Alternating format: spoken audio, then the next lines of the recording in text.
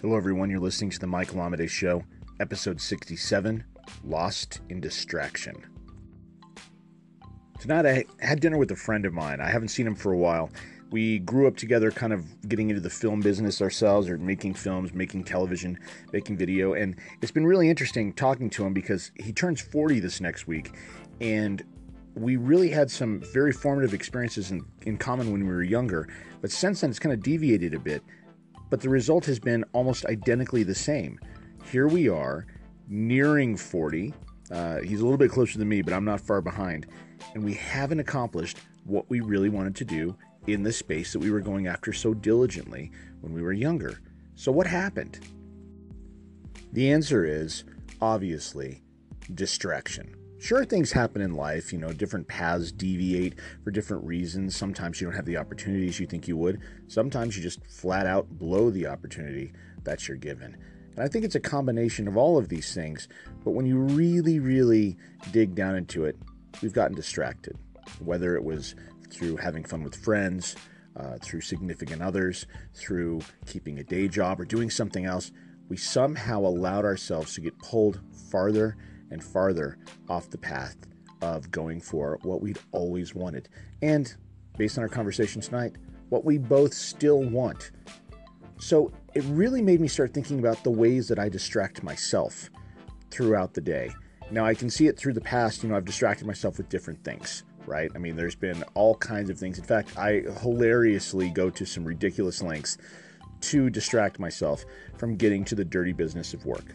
The fact is, I hate finishing things. It makes me feel like my world is ending. It is a death in its own way, and I try to avoid it.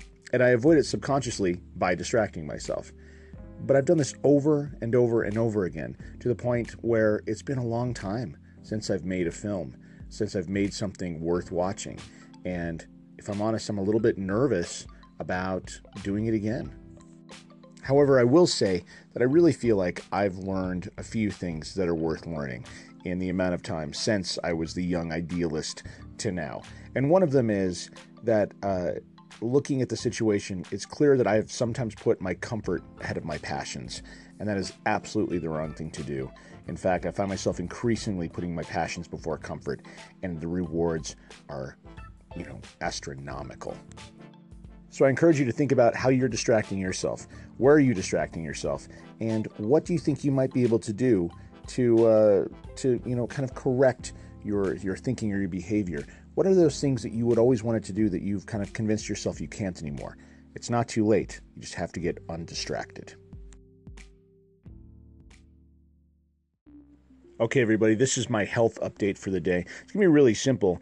I decided to go out and have dinner with a friend of mine here, and with the time schedule, it became really impossible for me to get to the gym and do everything I wanted to do this afternoon. Although I had done a really strong leg day yesterday and did a lot of stretching this morning and some meditation. I had a huge salad for lunch today, and then had a gigantic Cobb salad again for dinner tonight. And now I'm going to do some stretching, do some meditation before bed.